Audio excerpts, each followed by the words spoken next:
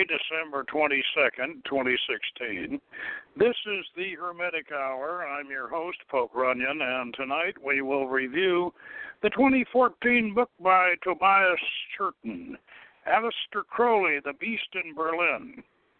This is apparently an expansion and compilation of outcuts from the author's biography of Crowley, and should perhaps be considered an appendix to that work. Unless you are an ardent Crowley aficionado, it is a hard read. The book is primarily made up of excerpts from A.C.'s diaries and his correspondence, mostly during his 1930s Berlin sojourn as a struggling artist in the decadent twilight days of the Weimar Republic, along with a running account of the Beast's metaphysical, politics, sexual magic, and artistic endeavors. Churton manages to give us an in-depth look at the decadent subculture of the Weimar Berliners and an appreciation of Crowley's talents as an artist. So, if you'd like to accompany the Beast to the Cabaret, tune in and enjoy the show. Now, this review results from a remark I made on a previous broadcast review of the Codex Homunculus when I said that both Paracelsus and Aleister Crowley were both misogynists. One of our listeners promptly emailed me to take issue. He declared, "Crowley loved women. Just read Aleister Crowley The Beast in Berlin," he suggested.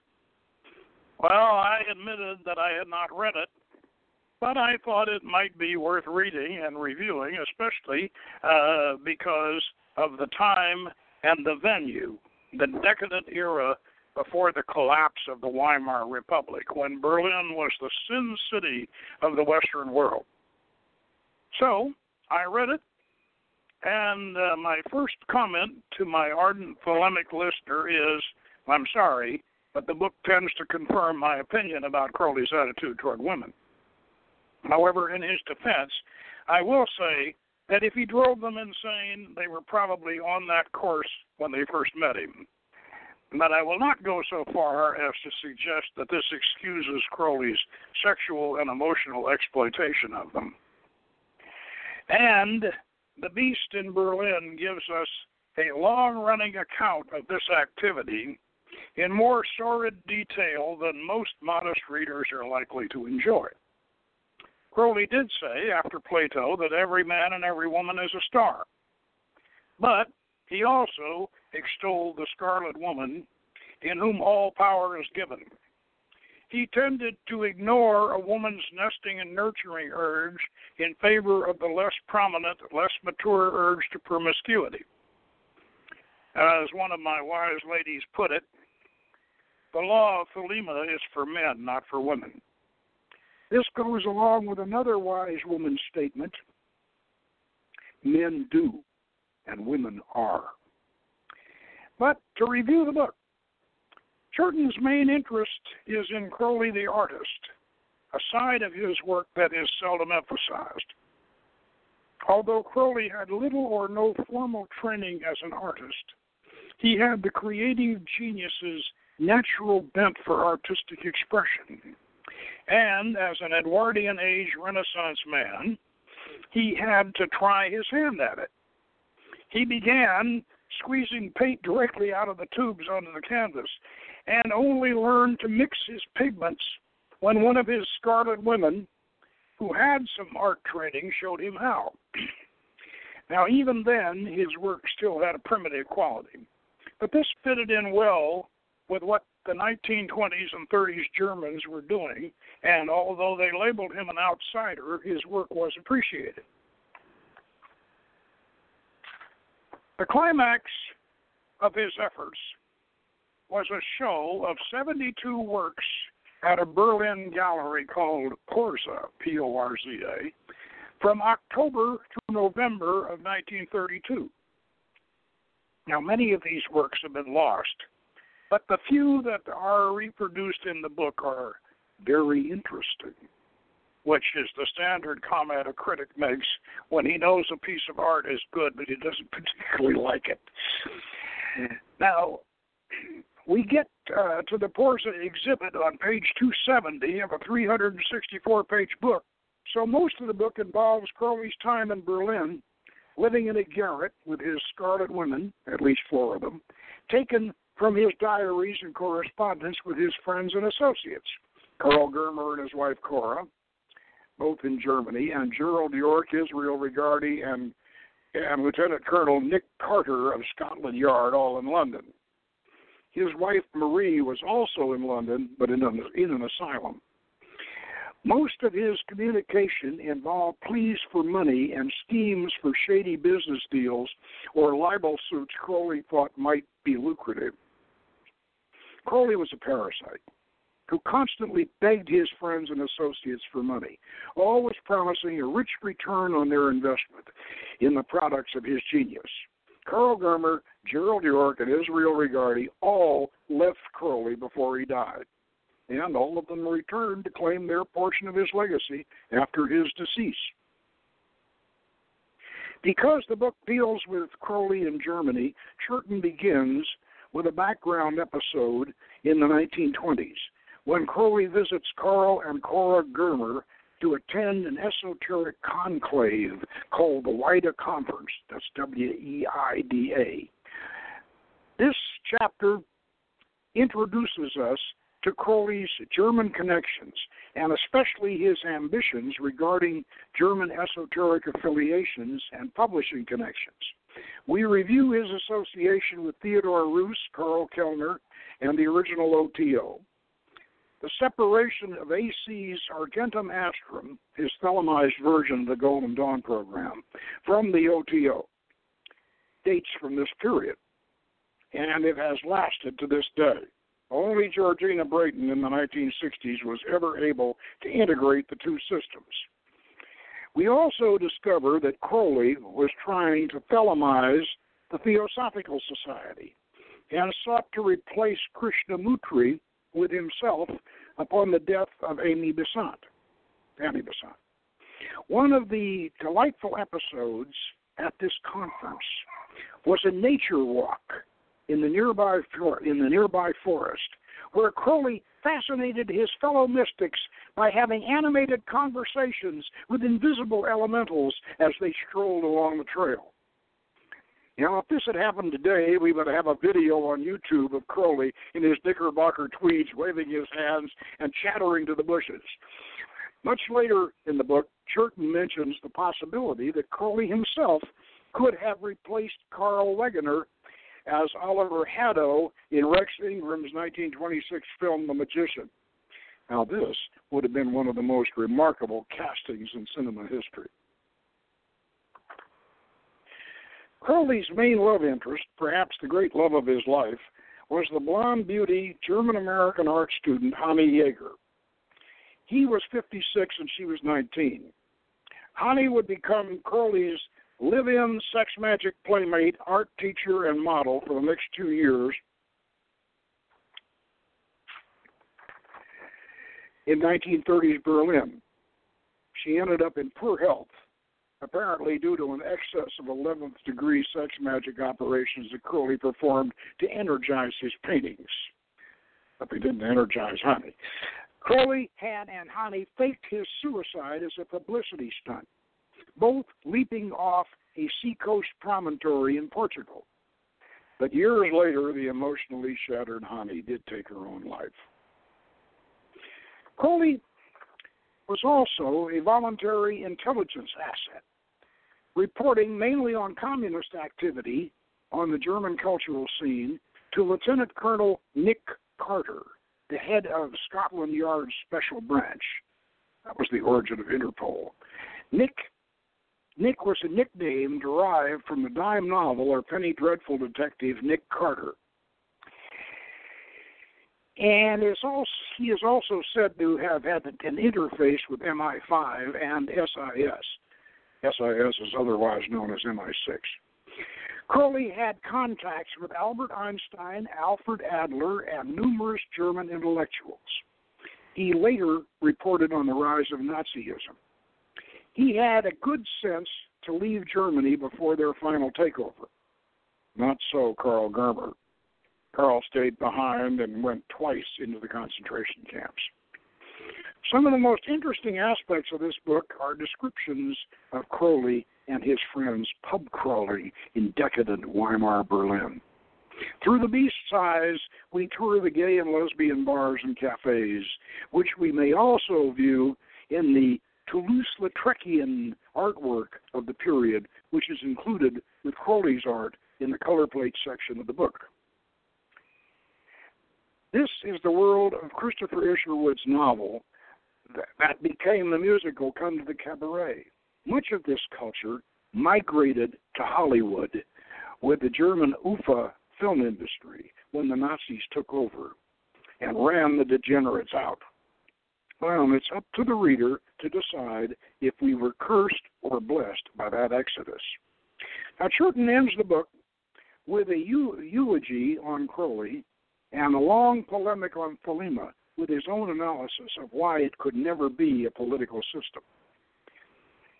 As stated in the abstract, this book will be thoroughly enjoyed by Crowley aficionados. Otherwise, it's a hard read unless you are a modern social historian. It certainly finds a place in my library shelf, and with the above qualifications, I would certainly recommend it. Now, that includes the formal review, so let's dip into the book and have some fun finding out how Crowley managed in Germany. Now,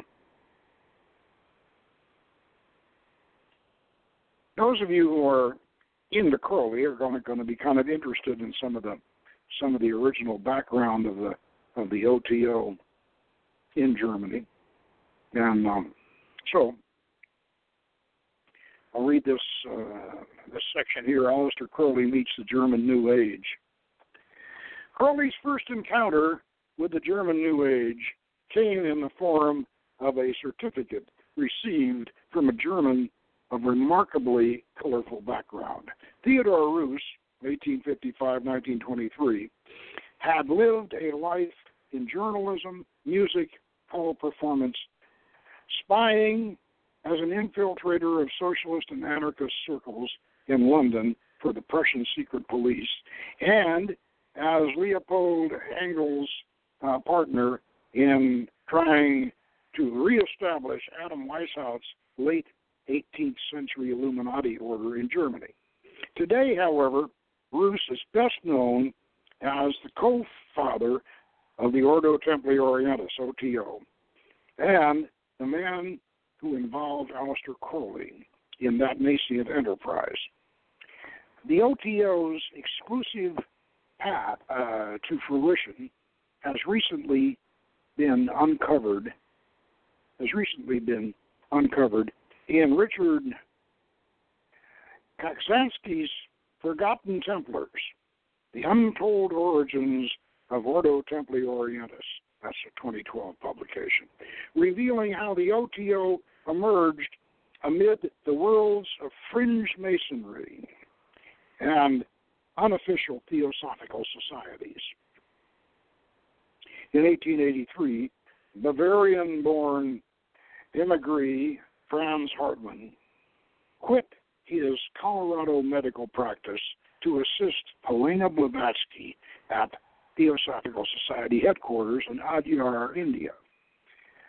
The following year, German enthusiasm for the Theosophical Society crystallized when Hamburg's Dr. Wilhelm Hubschleiden, 1846-1916, became president of a 38-member Theosophic Societe Germania. Please excuse I don't do very well with German. You know, about the only German I know is Wasserschloss das Gasthaus. It's a little bit of GI German. I don't do very well with German, so please forgive me. And I don't think Churton doesn't provide very many translations for his German, which is another criticism of the book. You better be able to understand it. If you can't pronounce it, at least you better be able to understand it. Just as the Theosophical Society was getting going, anti-Blavatsky scandals cut short Hartman's theosophical honeymoon in India. In 1885, the Coulomb affair and Britain's Society for Psychical Research, Hodgson report, left Adyar's Theosophical Society leadership discredited for fraudulently fabricating correspondence with alleged hidden masters. Now, let me stop for a minute and explain that for those of you who don't understand it. What the Psychic Research Society discovered was that Helena Blavatsky had a little Hindu kid up in the attic, dropping these supposed messages from the Mahatmas. That's Ranbar Singh, her sponsor, dropping them through the attic down so she could pick them up while she was supposedly in trance. And while Hartman accompanied Blavatsky back to Europe, leaving her in Munich in November 1885, Theosophical Society membership slumped in the scandal's wake. And though the Theosophical Society closed in December of 1886, its magazine, The Sphinx, continued for a decade. Theodore Roos would contribute an article in 1894. In 1888, Hartman joined Frederick Eckstein, Dr. Edmund Lang, and his remarkable wife Marie, 1858 and 1934, in a theosophical study group in Vienna. These groups gave Rudolf Steiner his first taste of theosophy and distaste for what Steiner considered Hartman's symbolic and subjective approach to spiritual knowledge. Notwithstanding the young Steiner's opinion, Hartman had become the Theosophical Society's dominant German apostle. Residing in Austria's historic town of Aalien in the state of Salzburg, Hartman encountered the wealthy chemical engineer, inventor, industrialist, and alchemist Karl Kellner, 1850-1905. The affable Kellner was busy constructing a chemical plant to benefit from Aalien's ancient salt mines. Kellner spiced his scientific prowess with esoteric philosophy, which had seized his imagination after inheriting his grandfather's papers concerning a secret Rosicrucian fraternity. Age 22, Kellner joined a Masonic lodge in Hungary. Crowley informed Henry Bervin in 1929 that Roos regarded Kellner as thoroughly outstanding. Crowley himself never doubted Kellner was the OTO's essential genius. Kellner's appreciation of Hartman intensified in 1892 when, having observed byproducts of Kellner's chemical process at Aalien, Hartman published his new treatment for respiratory diseases. Kellner found Hartman's transformation of industrial water waste into gold both appealing and amusing. He backed Hartman's inhalatoriums, I guess that's a place where you inhale, where sufferers found relief through chemical inhalation. Hartman doubtless considered himself a new Paracelsus. He wrote a little biography of the great Swiss spiritual reformer who pioneered eratochemical medicine. How tightly knit Germany's New Age scene becomes apparent when we note that Dr. Hartman's patient, in his inhalation equipment, was marketed in Germany by Leipzig bookseller Heinrich Trenker.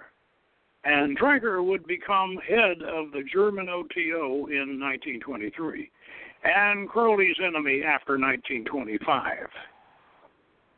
Tranker was one of the people that was in the Weta conference. Like Paracelsus, Kellner and Hartman opened themselves to knowledge regardless of the source. Punjabi yogi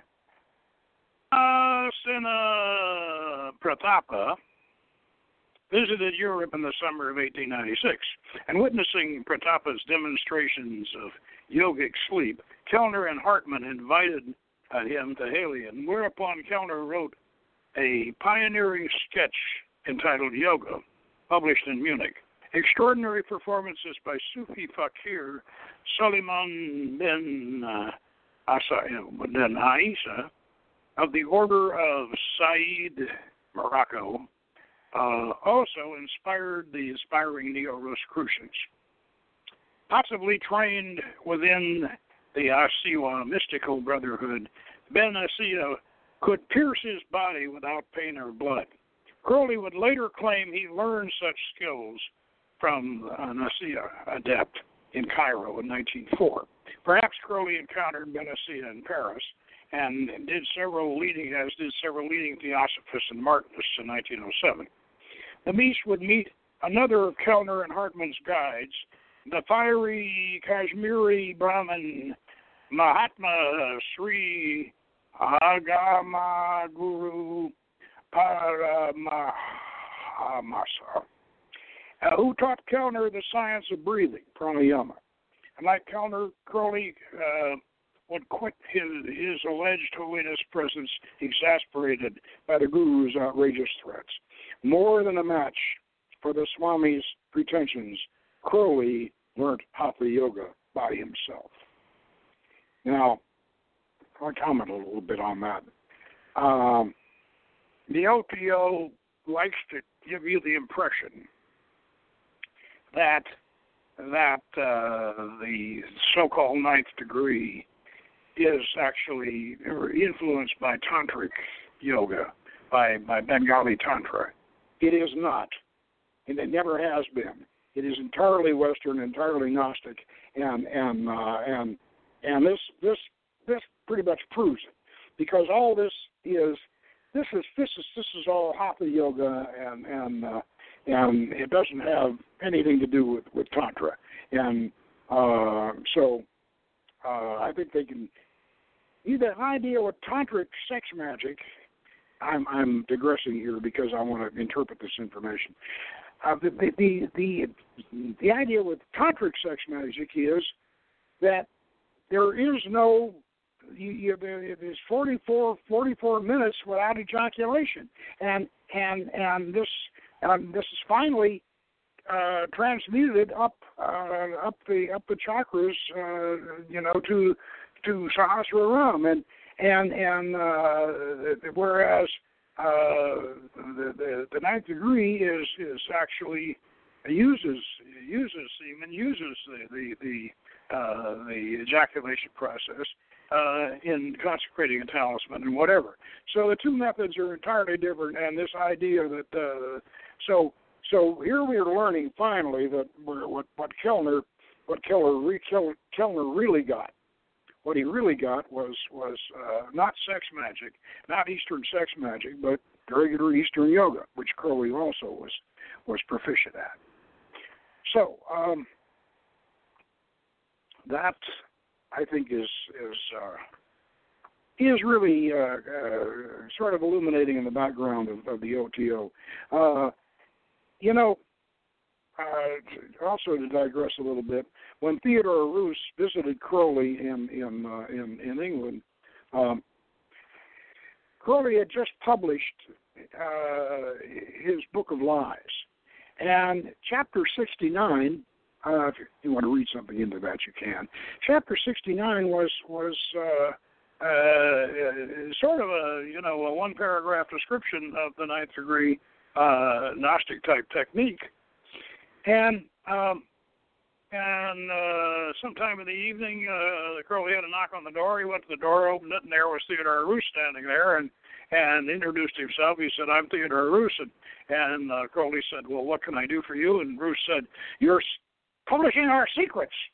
And Crowley, secrets. What do you mean? I'm publishing your secrets. Come in, for heaven's sake. And so Roos came in, and they showed Crowley the chapter in the book of in the book of lies, and they sat down to brandy and cigars, and before the evening was over, Roos had made Crowley the High King of the OTO, and even asked him to, and Crowley introduced him to the law of Thelema, and they got on very well. But later, of course, and as is pointed out in this, that is pointed out in this book, later, and this is important, Theodore Roos insisted that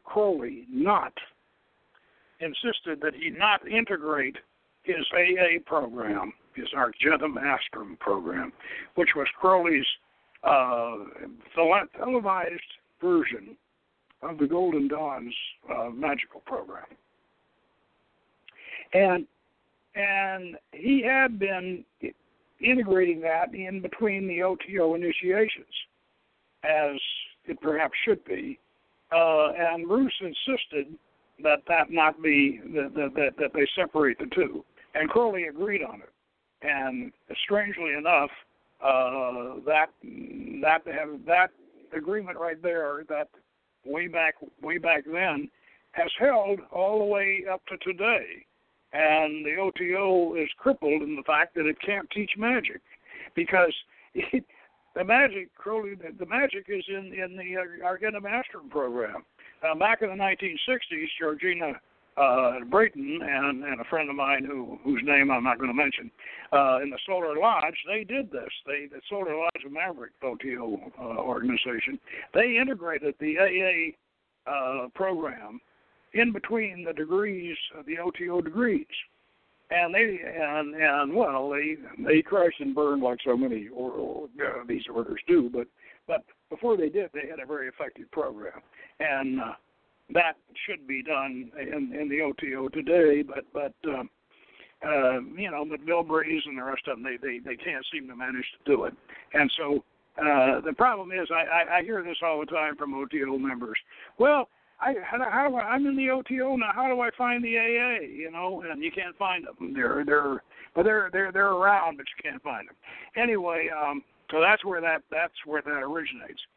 Now, we mentioned that Crowley at one point with his Scarlet Woman and this beautiful California German Hanne Jaeger, that they perpetrated a suicide or a hoax, and this is, I'll read you this. On October 1st, Lieutenant Colonel Carter of Special Branch alerted Gerald York, this is in London, to a frantic communication from Marie Crowley. She had read of her husband's disappearance in Portugal in the papers, probably in the Empire News, in which the following appeared at the end of September 1930. Headline: Famous Mystic or His Double. Message pinned to mouth of cave, vanished couple. A mysterious note pinned to the entrance of a cave known as Hell's Mouth, 20 miles from Lisbon. And the disappearance of a beautiful girl figure in the mysterious case of a man believed to be Aleister Crowley, the notorious English mystic, who is well known in London and Paris, and special to the Empire News. The mystery of the disappearance in Portugal of a man giving the name of Aleister Crowley deepens every day. The real Aleister Crowley is known as an author and a poet, and also a kind of mystic and magician. And he is also much criticized and has been described by some of his critics as the worst man in England. The French police ordered him to leave France last year. A man purporting to be Aleister Crowley recently turned up at a hotel in Estoril near Lisbon, accompanied by a beautiful young German girl who gave the name of Miss Hanne Jaeger. One night, there was a terrible scene in the hotel, the lady having hysterics and threatening to kill herself, and both were requested by the hotel management to leave the next day. The passport. Since then, both the supposed Aleister Crowley and the fascinating Honey Yeager have disappeared from public view, although the police have tried to find out what has become of them. They discovered that the man with the passport bearing Crowley's name and description actually crossed the Portuguese frontier. Yet, a few days later, further discoveries caused the mystery to deepen. The missing man is believed to have been seen still on Portuguese territory. Nothing so far has been heard of the lady, who is presumed to be still in Portugal. What was added to the mystery is the discovery of a letter said to be from Crowley and addressed to Honey Yeager, pinned to a rock. It was found pinned to a rock at the entrance to the cave, known as Hell's Mouth, 20 miles from Lisbon. And it said, Year 14, sun in the scales of LGPI. I cannot live without thee. The other mouth of hell will catch me. It will not be as hot as thine. Pesos, Tuliu. What all this means, nobody can guess. Are there two Crowleys, one genuine and one imposter? Inquiry at some of the real Aleister Crowley's favorite resorts in London reveal that he has not been seen at them for some time and is presumed to be out of the country. Is the mystical letter a fake or a practical joke put up by somebody who has borrowed Crowley's name for the occasion? Well, anyway, Crowley got a lot of publicity out of this, which is what he intended. Let's go on with this a little bit. Hysterics. On September 18th, I received a letter from Crowley. So this is... I'm trying to find out who wrote this. On September 18th, I received a letter from Crowley stated Senor Pessoa.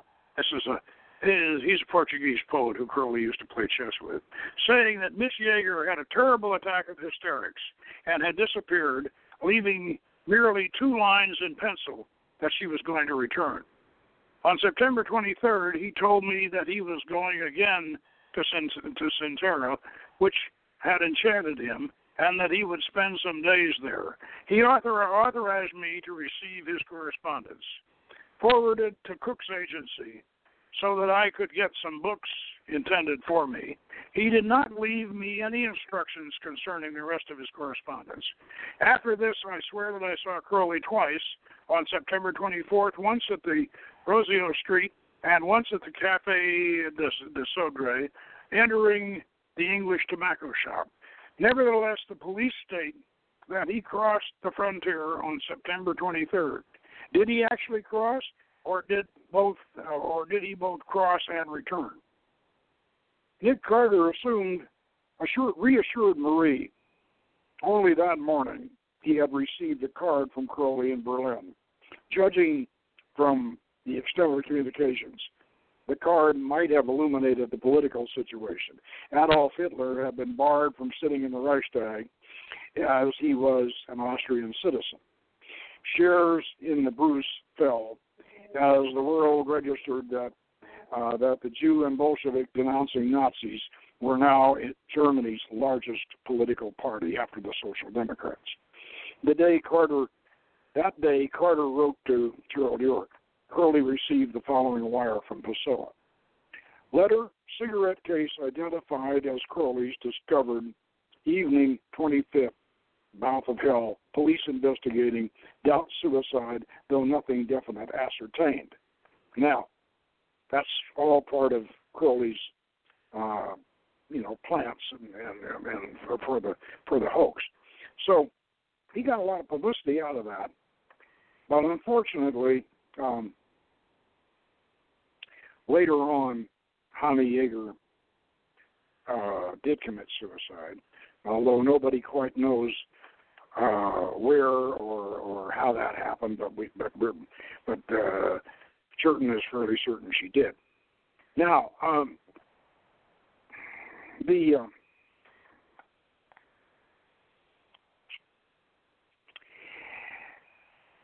espionage aspects of this are, I'm sure, quite interesting to Crowley fans. But let's have a little background before I read this chapter 16 on spying.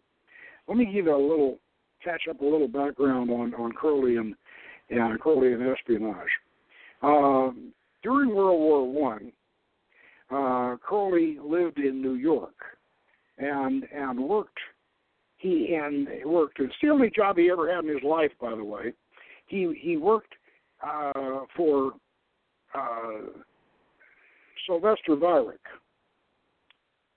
a German journalist and novelist, he worked for Sylvester Weyrich at a paper, a German American paper that Weyrich was putting out, which was of course pro-German, and Crowley was posing with Weyrich. Crowley was posing as an Irish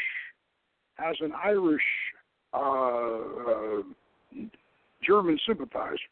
You know, the Irish rebellious faction had in both wars were suspected of conspiring with the Germans against the British.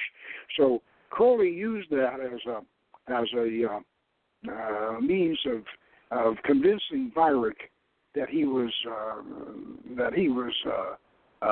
anti-British, and that he could write anti-British propaganda. And so Weyrich sent him to doing that. And Crowley claimed that this was after the war, when he got called to task for all of this. Crowley claimed that he was really doing this with the approval of and in communication with British intelligence. Now, whether this was British naval intelligence or but I don't think it was MI6. But he claimed he was doing this, and he was in touch with British intelligence. That claim, by the way, has been disputed by a number of people. But Crowley claimed that he was writing this outrageous propaganda, anti-British propaganda, that he believed it was so outrageous that it would not appeal even to the German Americans.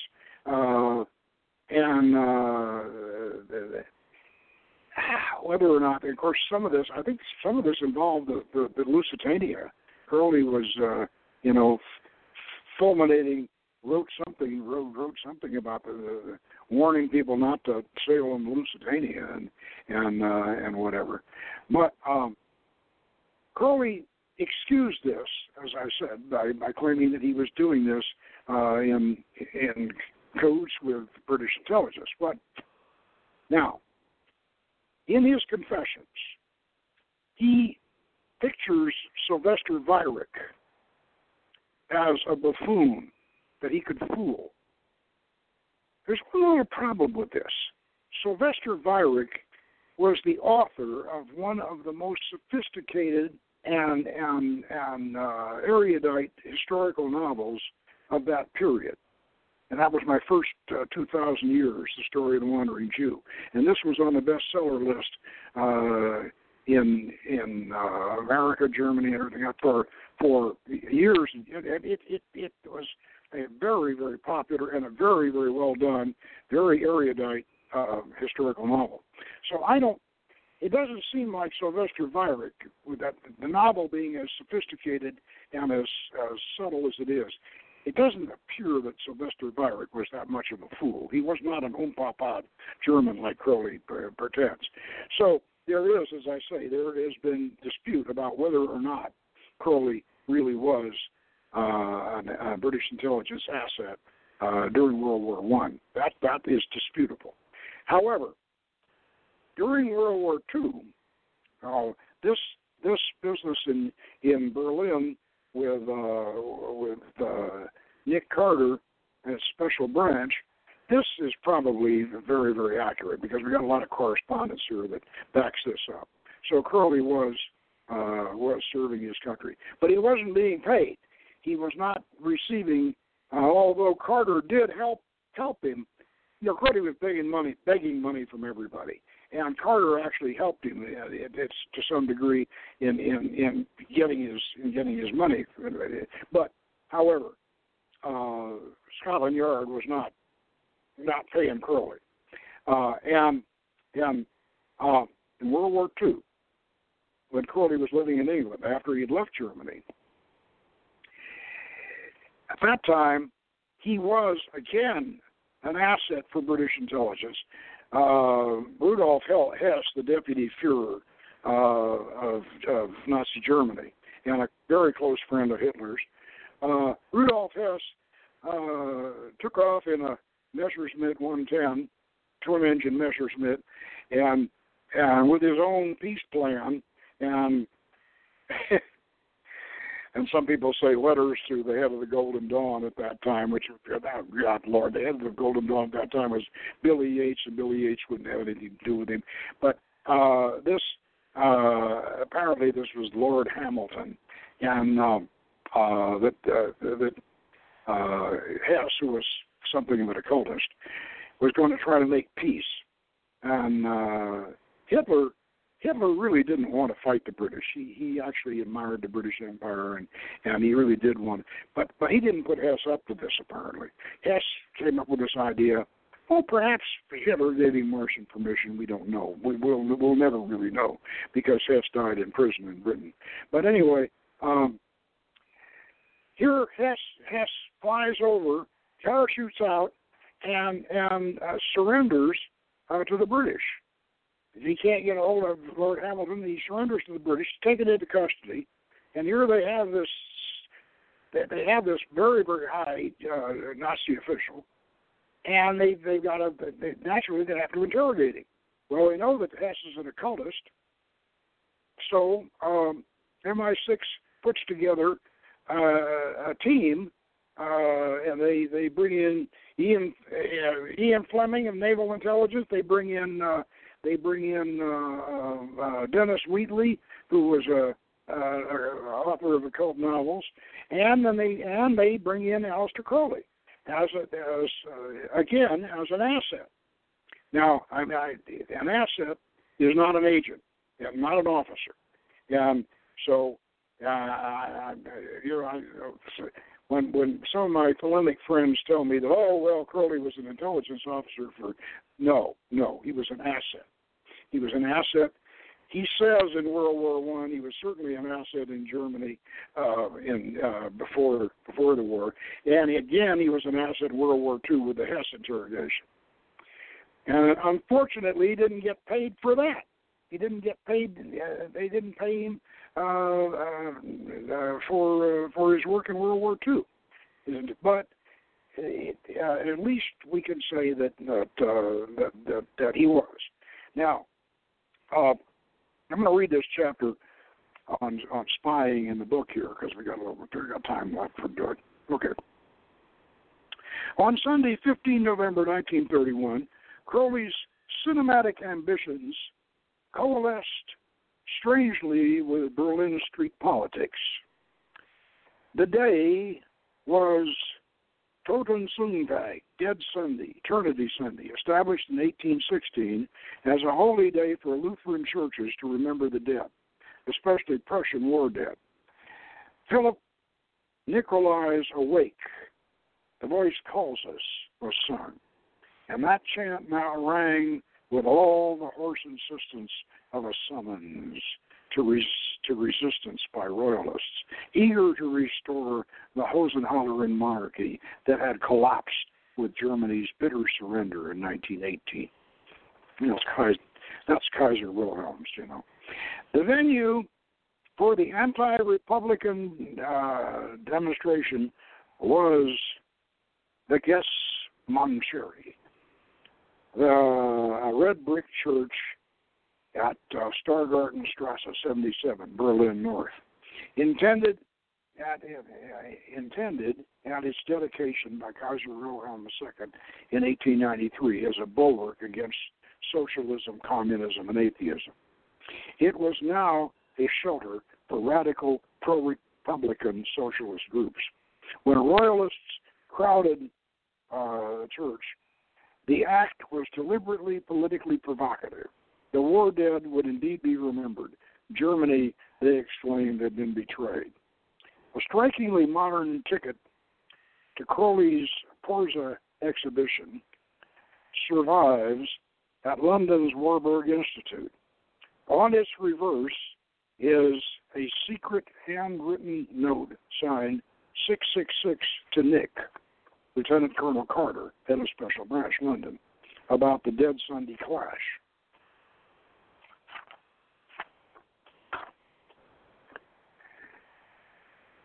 The Hitler-Hindenburg crowd want to bring them, the Hohenzollern's, back.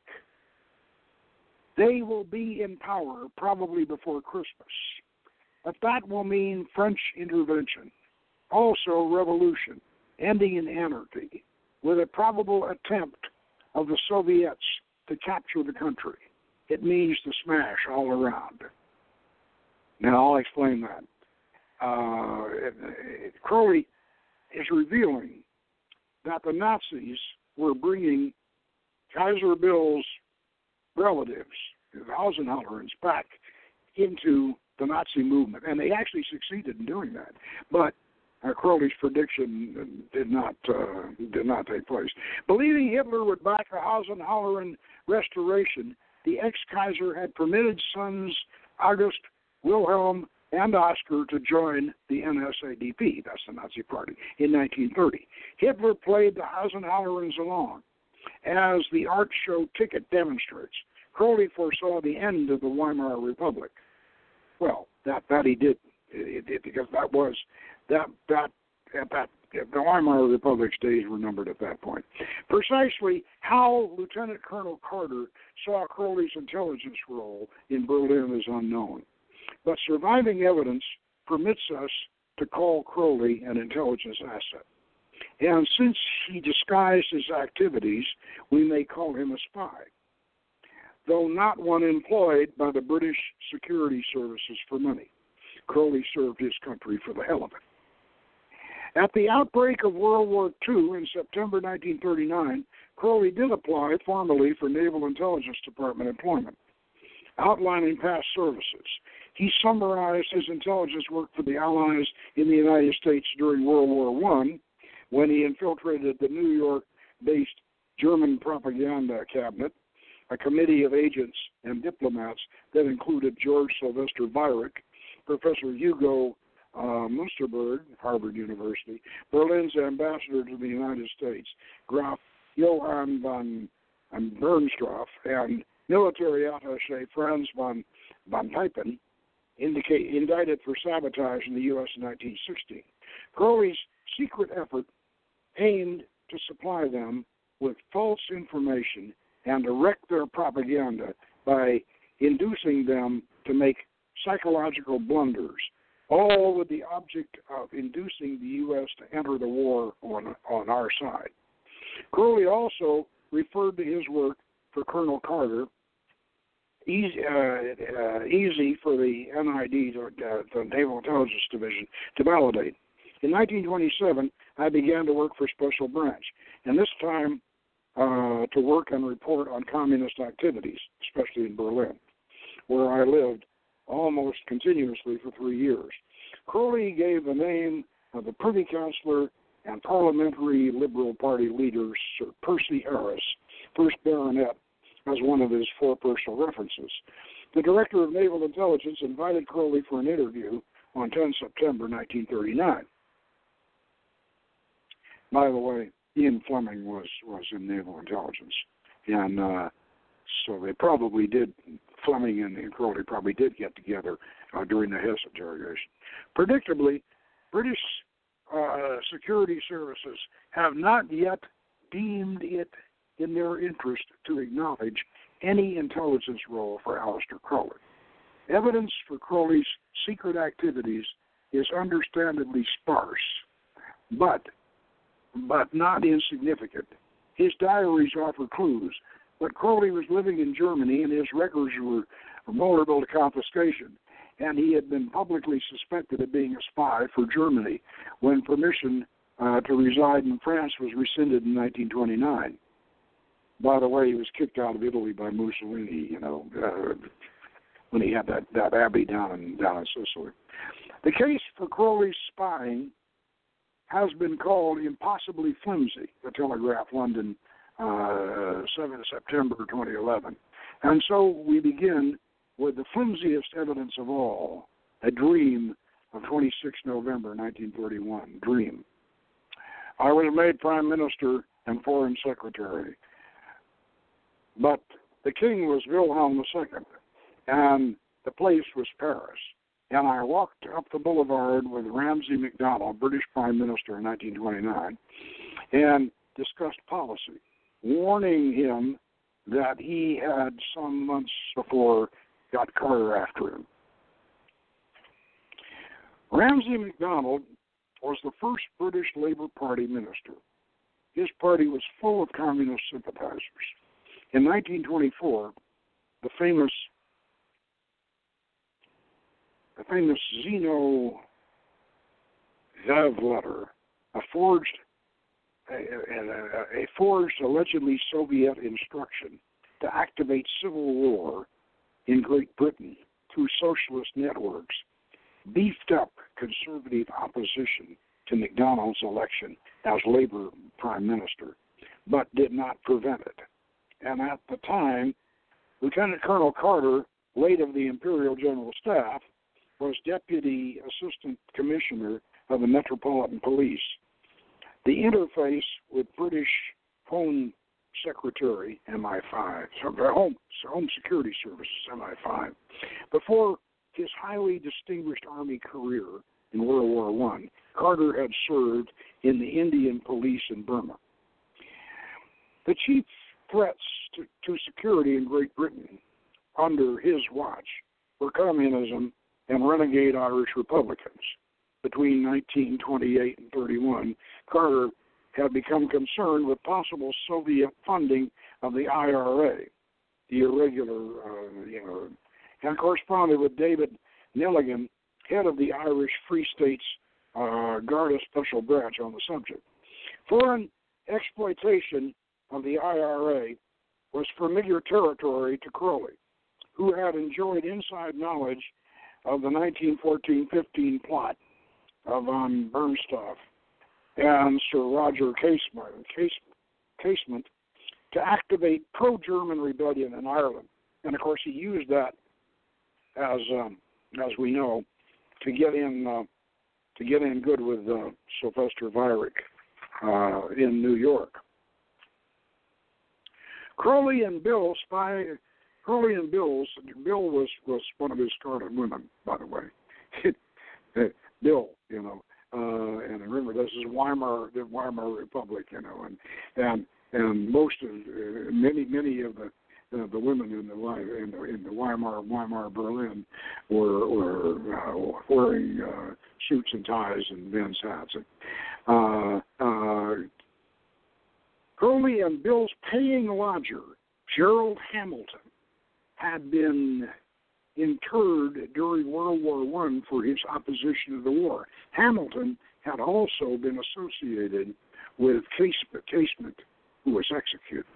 Churchill would intern Hamilton in Brixton Jail briefly in World War II for his vocal opposition to the war and for his intrigues with the Roman Catholic Church, to the end that through contacts in neutral Dublin and elsewhere, more of this Irish Republican stuff, Hamilton was a communist and also homosexual. In early January 1932, Crowley worked with Hamilton on a book about Berlin. Crowley enjoyed ample opportunity for regular conversations with Hamilton, whose autobiography revealed his ignorance at the time of Crowley's intentions. The gift of £50 given to Crowley by the British government to report on my activities in Berlin. I naturally never knew of this until after Crowley's death, when his literary executor, John Simons, and another close friend, Gerald York, gave me the proof. What is piquant in this matter is that on one of my journeys to London, Gerald York asked me to take some English money back to Berlin and give it to Crowley. And this I did. And the amount entrusted to me was £50 in cash that my host had earned by writing a report upon my very harmless activities. Hamilton was mistaken about the money. It came from Crowley's trust. And the government never paid, British government never paid Crowley. Got a lot of work out of him, but they never paid him. On 26 January 1932, Crowley had written to York about maintaining his cover so as to get the best out of Hamilton, highlighting the risks involved in his double life.